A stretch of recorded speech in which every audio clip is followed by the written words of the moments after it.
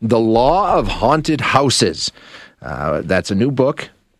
Well, actually, it's in the latest volume of the UBC Law Review. It's not a book on its own, but nonetheless, Reagan Seidler joins us, who authored The Law of Haunted Houses, to tell us all about it. Reagan, thank you for your time today. Appreciate you joining us.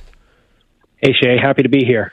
This is a really interesting story, and I think it'll be a bit of an eye-opener to a lot of people. When we talk about buying homes in Canada or Alberta, where horrible things have happened, murders or whatever the case may be, you don't have a right to know that before you buy the property, do you?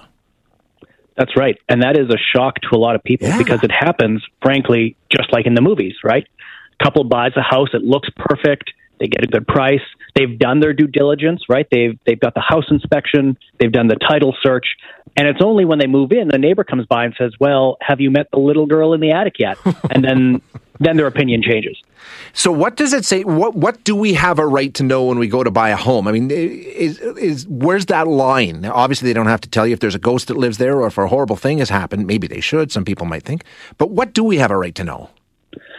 Generally, the rule in Canada is that sellers are supposed to disclose hidden defects that make a house dangerous.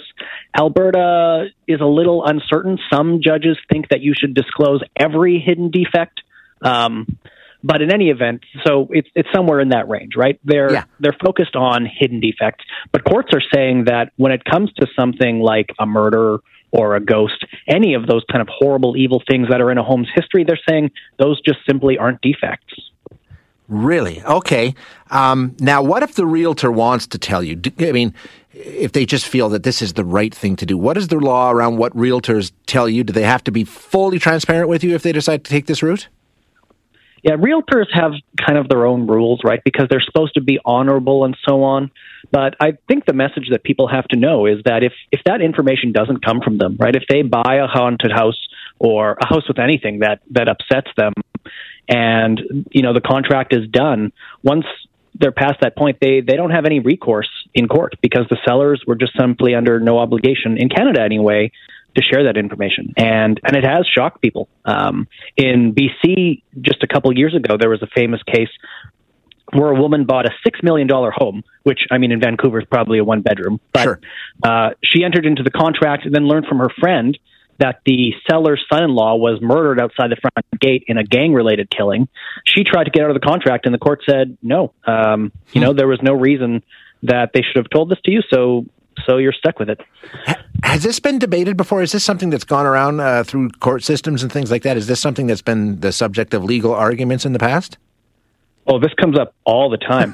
We actually get these rules from England. And in England, there was a famous case where a biologist adopted a young girl as his ward when that was done, then murdered her and hid her body parts all around the house, right, in the floors and walls and whatever. Ugh. So when this house was bought decades later, the purchasers found out that not only was there a horrible event in this home's history, but there were pieces of this girl in their walls.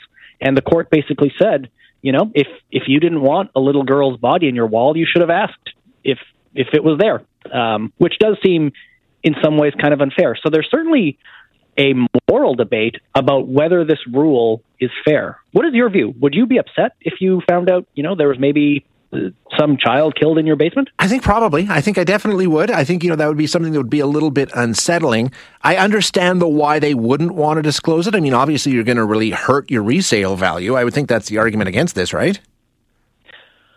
That's part of it, for sure. I mean, the other argument, though, is that now the buyer is stuck with a home that they might not be able to resell. But generally, the logic is that it's very difficult to know what might concern a buyer, right? Because some people might be upset by a natural, peaceful death.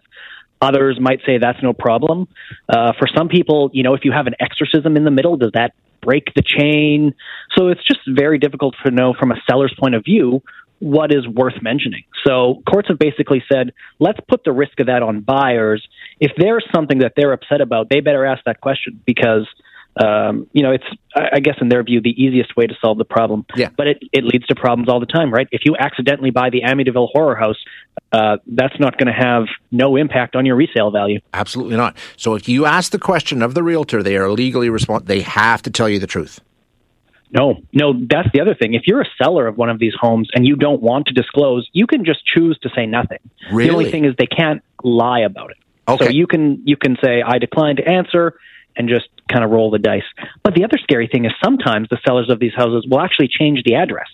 So if you go to research your house, to look for crime stories or whatever it is, sometimes, for example, the Amityville Horror House has a different address now than it did when it, possessed the axe murderer fellow. Really? Yeah, so it's a risky business.